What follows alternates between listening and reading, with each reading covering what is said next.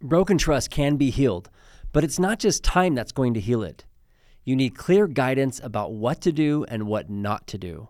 I'm Jeff Stewart, licensed marriage and family therapist, and I've developed a free video course called The First Steps to Rebuilding Trust. This course will show you what's needed to begin healing after betrayal. I offer guidance for the betrayed partner as well as the partner who broke the trust. You can access it for free right now by clicking the link in the show notes. I'm going to interview Dr. Adam Moore. He's a great friend of mine and a colleague who also works with pornography addiction, sexual addiction, and betrayal trauma. And in fact, he's written extensively on this. He's a well-sought-after speaker, and he also has developed curriculum and programs and has a podcast. And so Adam is very well-versed in how to work with and deal with some of the more complicated issues facing individual and couples who are dealing with pornography, sexual addiction, and betrayal trauma. So our topic today is going to center around debunking some of the misconceptions that people have about treatment. There's a lot of advice out there, and we want to hopefully be a voice of reason based on our experiences and training to help people be able to navigate this world. So let's jump right into the interview. Well, welcome to the Illuminate podcast, Adam. Thanks so much for making time for us this afternoon. Oh yeah, I'm thrilled to be here, man. This is fun. So a lot of people are struggling with this issue. They're dealing with pornography addiction, sexual addiction, relationship trauma, and there's so many answers online. People are trying to figure out how to get help for this. The first place people usually go is, they go to Google and start trying to get information, or they maybe talk to somebody they know. And it seems like there's a lot of misconceptions about how to deal with this issue. And as therapists who you've worked with this issue for a lot of years, I have as well. Today's podcast is really about help clear up some of these misconceptions, at least from our experience, right? I mean, clearly we're just another couple of voices out there, but we do work with this issue a lot, and we've seen a lot of people over the years. And there's some things that have been really harmful and difficult for people, and we really want to help prevent some of that. Yeah, I agree. And, on one level, it's really nice that there is as much content as there is out there now, because I talk to people, and you do too, where they say, man, 10 years ago, I was looking and there wasn't anything online about this. I was having to wing it. Right. But anytime you add a whole bunch of content, from people all over, you're going to get stuff that's just anywhere from like mildly unhelpful to wildly inaccurate. Yeah, right. And that's what we want to sift through today. There's lots of well-meaning people out there. We don't pretend to have all the answers, but we certainly have some opinions and ideas that have been formed through meeting with thousands of people over the years between the two of us. And hopefully some of what we share today can be helpful as you're trying to figure out how to help yourself or a loved one who's facing the struggle of recovering from something like pornography addiction or relationship trauma. So the first question I want to ask you is really about credentials and training and certification for treating people who struggle with pornography addiction and sexual addiction, relationship trauma.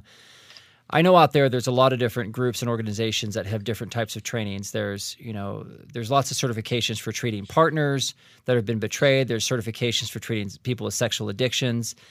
What's the gold standard? How can somebody know if they're getting good help? I typically invite people to have a conversation with the treatment provider, if at all humanly possible. So call them up and have a conversation and just ask some key questions. And it's not necessarily what's your certification, or do you have a master's degree or a PhD? I don't think those are nearly as relevant as being able to just have a conversation. So questions like, how many of the clients that you work with are struggling with sexual addiction? What's your approach to working with individuals versus couples? How do you deal with a person who isn't maybe all the way ready to change yet, that they're still really in their denial? I think the answers to the questions, the ease with which the individual can answer the questions, if they've got some ideas that just sort of roll off the tongue because that's all they do all day, that in my mind is a much better indicator of whether that person's going to be helpful versus they happen to have a few letters after their name. That may not necessarily mean anything. I mean, I've seen a lot of dentists over the years, and some are much better than others, but they all went to the same schooling. Right, absolutely. So there's kind of a basic Obviously you want to work with somebody who's licensed, somebody who is, has at least a base professional counseling degree of some kind, and Right. who can work with you. And there's a lot of recovery coaches out there and people that have been in recovery themselves and charge money to provide coaching.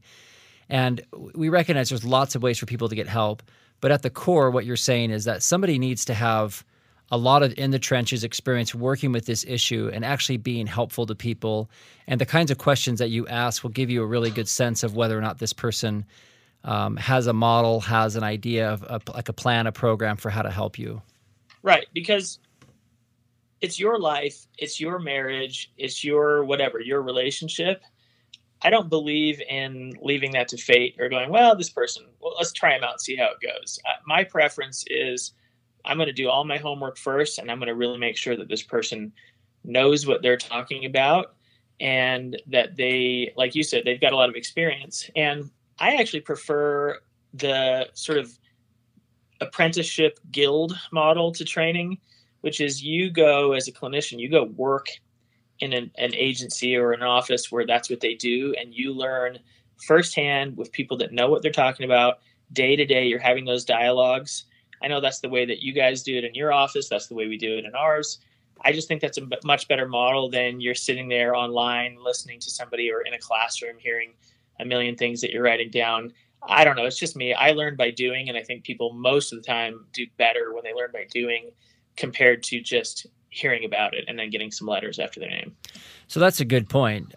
You can even ask a therapist or someone you're working with how they got their training and how they know what they know. And there's a lot of confidence in saying, yeah, I worked at this place for a number of years, or I've trained under this person, or I've worked with this kind of population, or I run this many groups, or whatever the case is.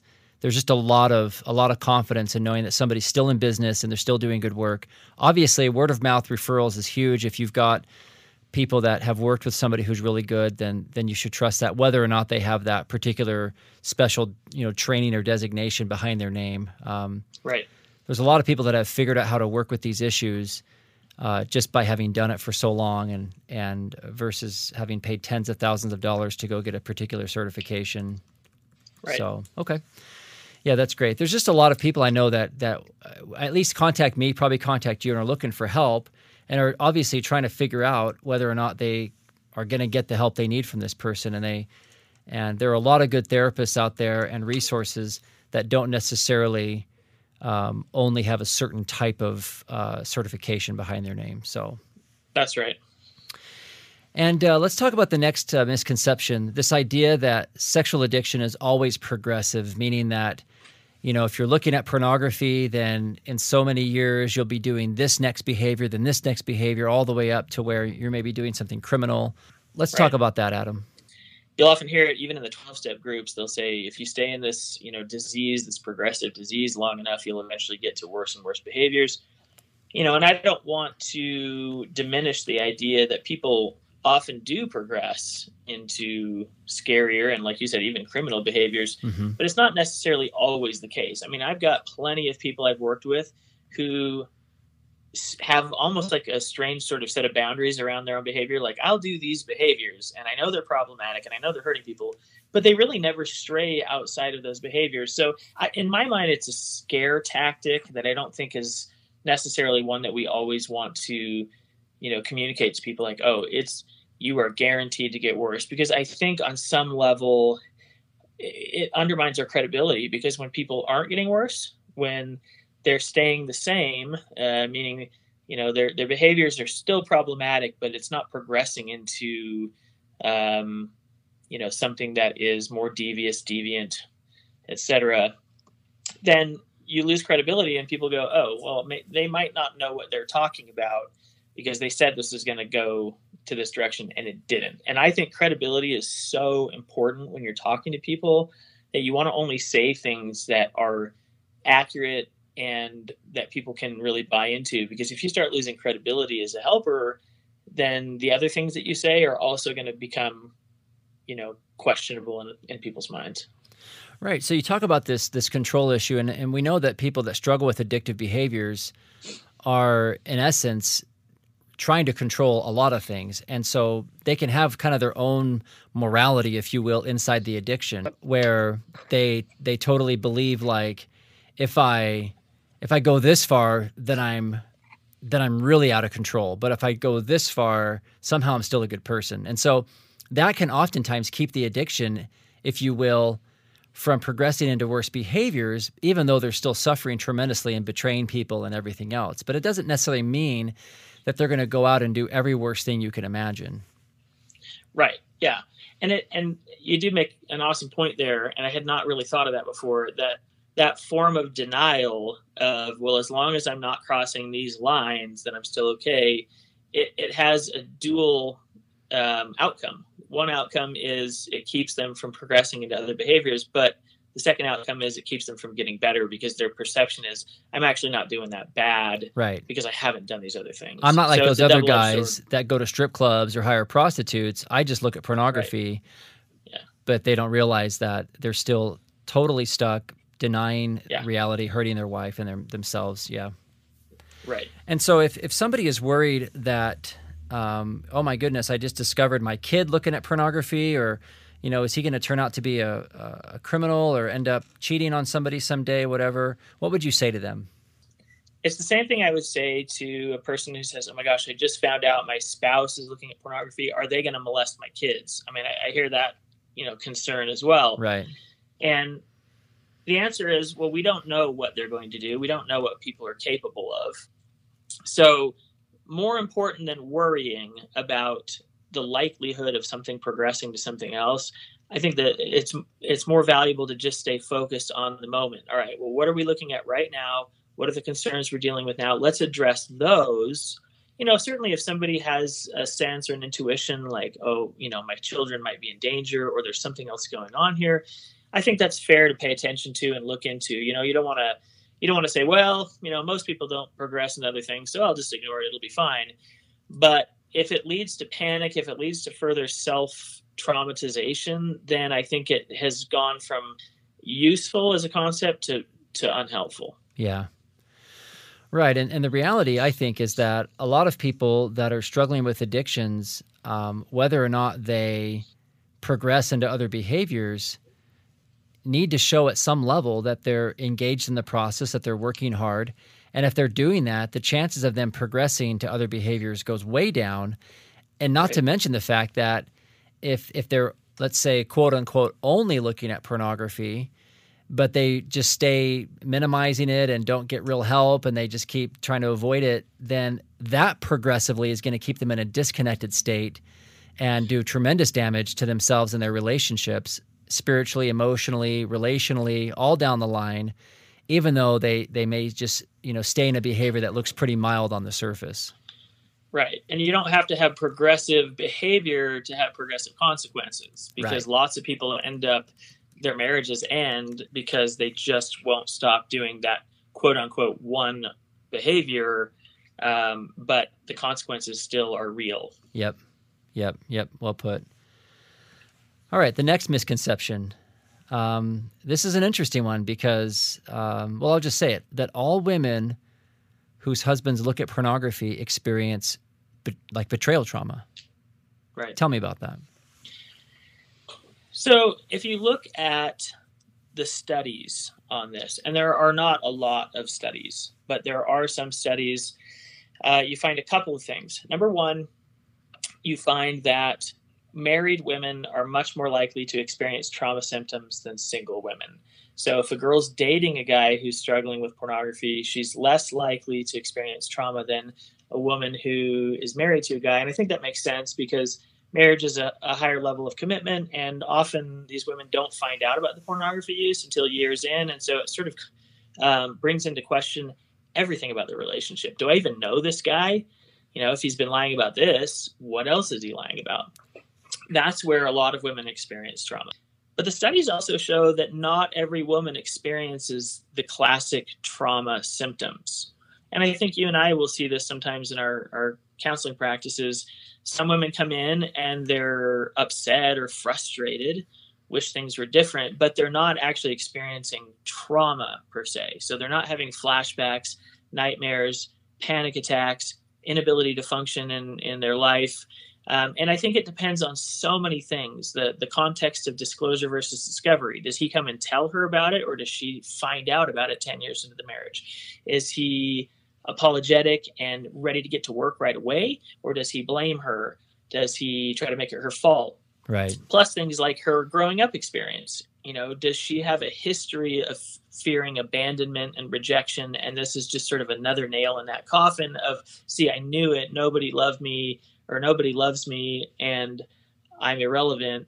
Or does she come from a different context in which, maybe I've worked with women who've said, oh gosh, my dad and all my brothers have pornography issues, and I'm not super surprised that my husband does. I don't like it, but we're going to work through it. Mm-hmm. And, she's upset, but not experiencing classic trauma symptoms. So I think the trauma model is extremely important because it helps women feel like, oh gosh, I'm not crazy and I'm not codependent.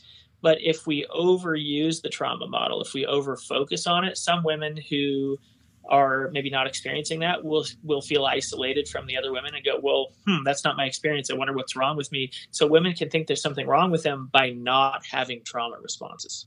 Yeah, it's almost like survivor's guilt. How come I'm not doing as worse? Like, it's almost like to feel like they're doing well, they have to be doing horribly. And yeah, I agree. I've worked with a lot of women over the years who don't fit that model and who have been disclosed to before they were, like when they were dating, and right. their boyfriend at the time was very open with them, really transparent. And in some ways, she's been a partner in that recovery process with him since day one.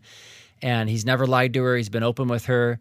And it's treated more like working through, she sees it for what it is, that it's not about her, that he's not comparing her, that he wouldn't rather be with somebody else. And right. and I've seen that before. Now, are those cases more the exception? Yes. Sure. I would agree that if that's, I don't know what your experience is. In my experience in my office, most people that come in are usually dealing with like some level of deception. Right. And that's like you said, that's where the trauma is, which is, I don't know my reality. I'm being lied to, manipulated, controlled. And that is so damaging. And that generally will create more trauma symptoms than somebody who's been open and honest and working in a humble way like that. Yeah. And I think it's really important to note that, when women go online or go to a therapist seeking help and support, by the time you make a decision to show up to an online group, a support group, or by the time you make a phone call to pay $2 a minute for counseling, right, or more, depending on the cost, you're in a different category in a lot of cases. It's not the same across the board. The people that are out there who aren't necessarily in the support groups yet, who aren't necessarily in counseling, who are in the early phase of, wow, this is a problem, we need to try to deal with this. It's often a completely different category, different group. And so I think sometimes what happens is therapists, they see this small subsample of only the people who are in the highest level of distress, and they want to, broadly generalize to everybody who's experiencing this. This must be what's going on for everybody out there. Also, you get a few vocal people in an online support group who are very angry, very upset, very traumatized, and it can actually rile people up to the point where people who were going to react differently, in a more calm, methodical kind of way, like, all right, let's go do this. Sometimes they can get themselves really upset thinking, wow, maybe I should be way more upset than I am. And admittedly, there are some people who probably need a little bit of a wake-up call. Like, hey, you need to start paying more attention to this. This is not going to just go away because you want it to. Right. But I think that's a big fear that I have for people as they seek, I think that's a big fear that I have for people as they seek support or resources online. They'll get this smaller subsample of people who are experiencing massive trauma, and they'll think that's the norm. And I don't necessarily know that it is. We don't have any research that says outside of a clinical sample or outside of a sample of people who Sure. are seeking support online, what they actually look like. Right. Right. So we have to be really careful. And I think that if somebody's wondering about whether you have trauma or not, or how you should be responding, that's where you can go meet with a therapist, get some help, have somebody ask you good questions and really do an assessment to see where you're at and what you need, instead of just assuming that you should be responding this way. And those kinds of support environments can be very validating, like you said, and also offer a new perspective and give you ways to think about it. But you have to recognize that people that are dealing with betrayal or dealing with addictions are very vulnerable and are looking for good answers. And so it's important to know that it's not just one way. Right. Let's go to another misconception. This is a little bit of a therapy misconception that, in treatment, that each partner needs to have their own separate therapist. Say more about that. Yeah.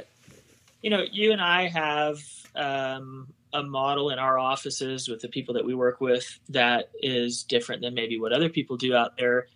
We try to have one therapist doing all of the work with both the individuals and the couple at the same time. So it's sort of a rotation. The couple comes in for the first session, and then the next week it's one of the partners, and the week after it's the other one, and then we come back to the couple again. And it's not that we're doing marriage counseling in those couples sessions. That usually in most cases comes way later, after a therapeutic disclosure, after the recovery is solid, after the trauma is more stabilized. But those couples sessions, for me at least, are mission critical to know what's really going on. Because if I work with a guy individually, and I love the guys I work with, but their story of what's happening is often quite sanitized and it's sort of myopic. They only can see their own experience. If I don't have a partner, a wife, or whatever in the room telling me what that person's experience is in context of the other person, then it's sometimes impossible to get good work done. That's why I'm often surprised by people that say, well, gosh, I only work with this particular half of the group. Well, then you better have some other therapists that you are coordinating care with, because that just makes it extremely difficult. And my experience is, certainly sometimes we'll have somebody call the office and say, well, my husband's already seeing a therapist in another office.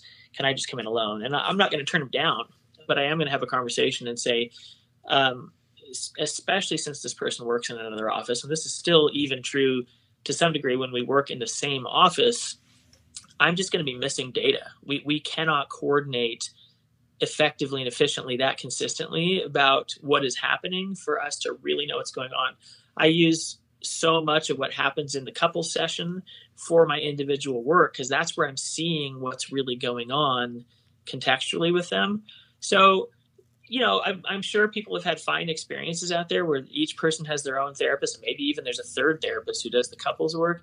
It just, for me and my approach, feels really inefficient. And I think it's more costly in the long run because probably you end up doing more sessions. So I'm not only trying to help people and be effective and efficient with treatment, but I'm trying to keep the cost down because you and I both know counseling is insanely expensive. Yeah, it can add up really quickly.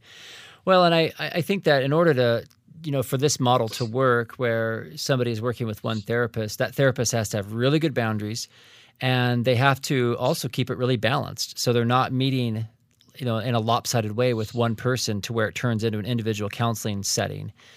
And so I know for me, I always work really hard to make sure it's like you said, the rotation, time with him, time with her, time with the couple, keep it going. And like you said earlier, the couples work I think a lot of people go right into individual counseling to deal with this issue right out the gate because, of course, you can't do traditional couples counseling with couples that are dealing with major betrayal and addiction issues. We know that. But like you said, the therapy at the beginning, the couples work is about disclosure. It's about organizing the couple. It's helping educate. It's getting information. I mean, these people are living together still. So there's so much a therapist does to help slow down the chaos, control things, keep it, contained and create a lot of stabilization. And a lot of the times you're going to miss those pieces when you're just working with one person. In fact, I think it's a lot harder. So find a therapist who's comfortable working with all those. And, sometimes in our group, we'll have multiple therapists working with a couple, but there's also a high level of coordination and cohesion going on there as well. But if you're going to do it the other way, where there's multiple therapists, my opinion is they've got to be working in the same group. They need to be under the same roof, or have a history of coordinating with each other in such a seamless way that it feels like you're working with a team. Right. Let's go into another misconception. everybody who looks at porn has an addiction. What's the problem with that? I think this is going to be an unending debate among people, and I think it's fine. You know, I think whenever we start talking addiction, people get strong feelings because on the one hand, you'll hear a lot of people, and you and I both have clients who've said, I didn't get better until I owned the word addict, because up until then I was totally in denial. And on the other hand, there are people, like especially teenagers, for example, you know, they're 13 and they've been, you know, dabbling in porn for 6 months, and they're like, oh my gosh, I think I'm addicted. And for some people, I think maybe especially younger people, this idea of being addicted might feel like a cage, like a trap, like Right. There's no way I can get out of here. So I like to, you know, it's interesting. I don't actually, especially early in therapy, I don't throw around the word addiction nearly as much maybe as I used to. I kind of let people show up, and I want to see where they're at on that word themselves. If they come in and they go, oh my gosh, I'm addicted to pornography, then I go, great, we'll just go with that. If they come in and they're still sort of having this question like, well, you know, I look at it sometimes, but I'm not really sure whether it's an addiction or whether addiction even exists, I'm not going to push too hard on that from a clinical perspective, because I don't want that person to then come in and feel defensive in therapy, like I'm trying to label them or whatever. So I'm going to let it flow. And actually, I send all my people to 12-step groups, and I usually let them sort of sort that out in 12 steps, so I don't have to do that. But Okay. I think it's pretty important to not get too wrapped up in whether a person has an addiction or whether addiction exists or any of that. Because the thing that I care most about is, do I have a suffering person in front of me? And is their suffering, at least in part, caused by a behavior? And at that point, we're just confronting this behavior, and I'm not going to worry nearly as much at whether we've got the terminology correct. But I will also say, you know, gosh, if somebody is experimenting with pornography, they're early on in the process, you know, they're in their first X number of months or maybe less than a year, whatever. I think we should be careful about throwing the term addiction around, because we don't know what impact it's going to have on people. Yeah, that's really insightful. And in my experience, the word addiction for most people is helpful when they have a need to be, I guess, to be woken up, right? Like when there needs to be like a reality check. And that's where I find that word can be really helpful. And that's usually for people that have been keeping secrets, that are betraying somebody close to them, that have been in a really long-standing pattern of this, and are in a tremendous amount of denial and minimizing the seriousness of what they're doing. The word addiction in that case can really help them come to themselves and look at it honestly. I have not found that word has been very encouraging and helpful to, like you said, people who are in early stages of experimentation and adolescence. Right. I don't think it's helpful to tell a 13, 14-year-old kid, you know, kid, you've got an addiction.